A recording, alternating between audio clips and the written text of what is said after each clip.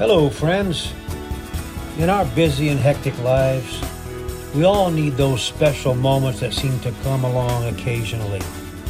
Moments that we know come from the throne of God.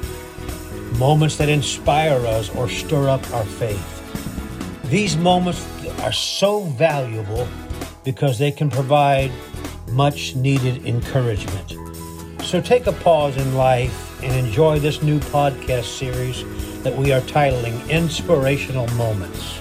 Short, brief, and we pray very inspiring. Remember, great is the Lord and greatly to be praised. Verse 13, I will teach your children and make them successful. The promises that we have are to our children. The promises are not just to us, they're to our children. God, remember, this was written 700 years before Christ. The prophet was prophesying about your children, your grandchildren, their grandchildren, because he's the same God. He will never change. His promises will never fail. And I don't know of any parent who says, I hope my kid grows up to be a failure.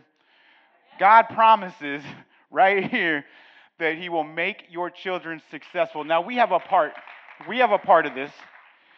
In Proverbs 22:6, it says to train up a child in the way he should go, and when he is old, he will not depart from it.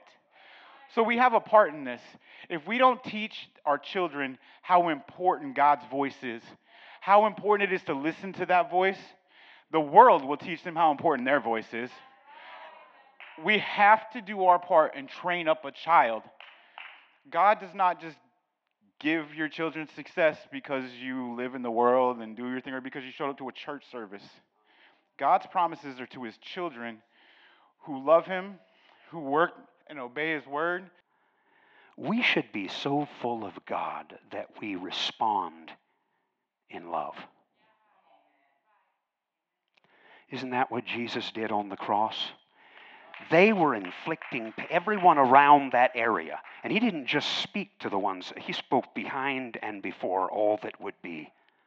Father, here they are, killing him. Forgive them.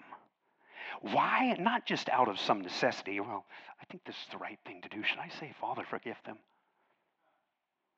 No, it was a heart thing. I want to see my brother make it.